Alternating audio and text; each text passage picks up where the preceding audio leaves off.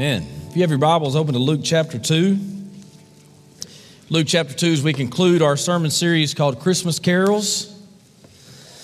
Just a year or so ago, I think it's been a couple of years ago, we on a Wednesday night in December, a group of us left here after the church service. We went to a local assisted living home and we sang Christmas carols. And we had let them know ahead of time that we were coming, and we made our way over there. Everybody was gathered together in the facility waiting on us. We sang together, smiled together, laughed together, had a great time.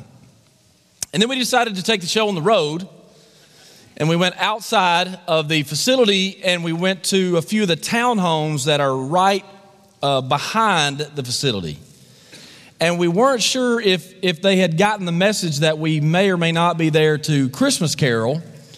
So when we went to some of the homes, we found out our answer pretty quick, because as we knocked on a few doors and stood outside and began to sing, one lady in particular raised up her garage door, and as it raised up, she walked outside and saw us, and of course our faces lit up and we're all smiling like, here's someone to carol to. She looks at us, turns around, presses the garage door button, and it closes in our faces. 100% true. One of my favorite Christmas memories ever, seriously. As 30 or so people from Lindsay Lane have come to sing Joy to the World, she has shut the door in our faces, and we are all just dying laughing, as we move on to the next house and hopefully for a better experience. But it was apparent she did not know we were coming. It was apparent that it was somewhat unannounced. This past Sunday, we read the truth of an angel of the Lord who suddenly showed up with the shepherds, stood right beside them, unannounced. Well, I'd been prophesied for what was coming. Their announcement was sudden. And it visited these shepherds at night in the field nearby, the birth of baby Jesus, and the angel on special assignment was there with this message. In Luke chapter 2, verses 10 and 11 says, I bring you good news that will bring great joy to all people. The Savior, yes, the Messiah, the Lord, has been born today in Bethlehem, the city of David. And following this one angel world-changing announcement was a mega choir of angels who turned a simple night in Israel to an outer world celebration. In Luke chapter 2, verses 13 and 14, the Bible says, suddenly the angel was joined by a vast host of others, the armies of heaven, praising God and saying, glory to God in the highest heaven, and peace on earth to those with whom God is pleased. This is considered another Christmas carol in the birth narrative, a song of praise to the God in the highest heaven and the promoter and presenter of peace. And the Bible calls the congregation of angels a heavenly host, a multitude of heavenly hosts. The thought for that and the word translation is the armies of heaven. The armies of heaven. Now that's interesting when you think about it, because an army usually does not introduce or announce peace, but announces war. If an army is announcing peace, that must mean that the battle is over or it's about to be. A journalist once studied human history to determine if there were any sustained periods of peace, or as he defined it, any periods without active conflicts that claim more than 1,000 lives. He reviewed a few thousand years of history and discovered that 92% of human history has recorded war. I learned this week the Christmas song, Do You Hear What I Hear, which is very familiar. It's on the radio and sung by many. We probably sang it to her as she closed the door on us a couple years ago. Do You Hear What I Hear was actually composed, while it is composed as a Christmas song with the imagery of the nativity in the backdrop, it's actually composed as a political song. It was written during a year where it was called for peace during the height of the Cuban Missile Crisis against the backdrop of possible war. When sin arrived, conflict arrived. When sin arrived, war arrived. And one great day in the future, Jesus will make all things new, and the world will experience peace under the rule of the King of Kings. But until that time is settled, there is a greater conflict that remains. A greater conflict even than man against man. A greater conflict even against nation. It's the conflict of man against God. Ephesians chapter 2, verse 3 tells us that by our very nature, we were subject to God's anger. Sin puts us in conflict with God. Sin is what separates us with God. Sin ultimately causes the conflict that we experience with others. Sin is ultimately what causes what we experience with discord within ourselves. But the good news of Christmas came with the announcement of the angels that the ministry of Jesus brings peace to people. And this is not peace without terms. I want you to hear this today before you leave. This peace that we talk of, that we sing of, that we read of in the scripture that comes at Christmas time, this is not a peace with unestablished terms. This is not a peace with unestablished parameters. It's not an all call to let everything go and let everybody be.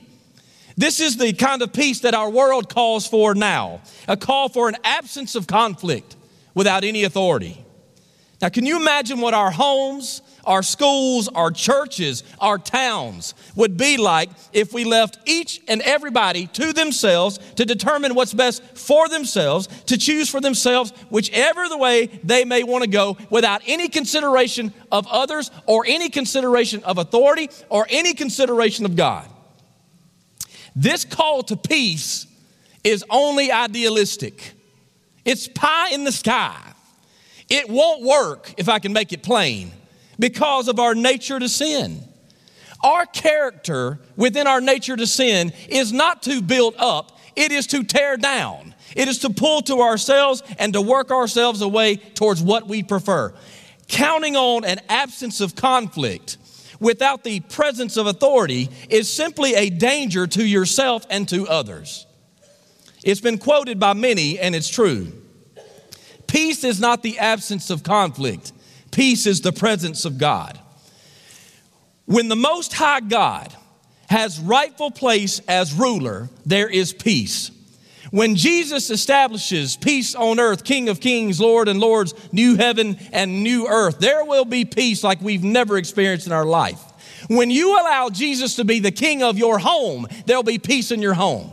When you allow King Jesus to be peace over your life and your relationships, there'll be peace like you've never experienced in your personal life, in your personal relationships. When the Most High God has his rightful place, there will be personal peace and corporate peace.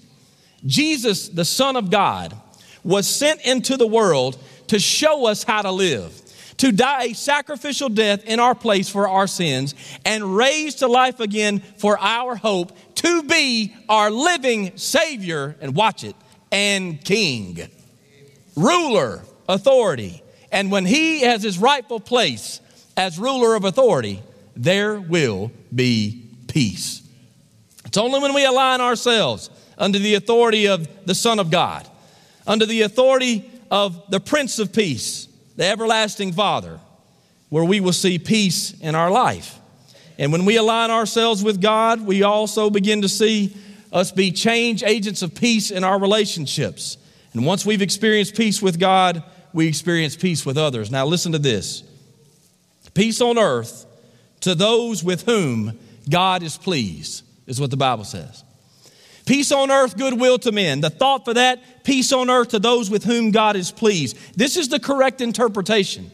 Peace toward men on whom God's sovereign favor or pleasure rests. Now, with that being said, the very phrasing implies the sobering truth that God is not pleased with everyone. Now, you may think to yourself, now that's not a warm and welcoming Christmas message. It is if you know him. The truth stands still. Peace on earth and goodwill to men. Peace rests and favor rests within those whom God is pleased. Again, the very wording of it suggests that God's favor does not rest on everyone just because you are who you are and just because you've been born. We have a nature to sin that separates us. Therefore, there is conflict and separation between man and God without the help and hope of God. Now, don't misunderstand what I'm telling you. Everyone has heavenly value. Everyone is made in the image of God. And because we are made in the image of God, we are eligible for redemption and eligible to connect with God on that spiritual level.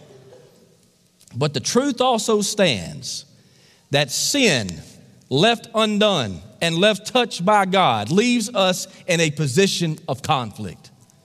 So if the scripture says peace on earth and goodwill towards men, peace on earth, peace to those in favor of God, to those with whom God is pleased. If you ask today, and I think we all should ask before we leave, is God pleased with me?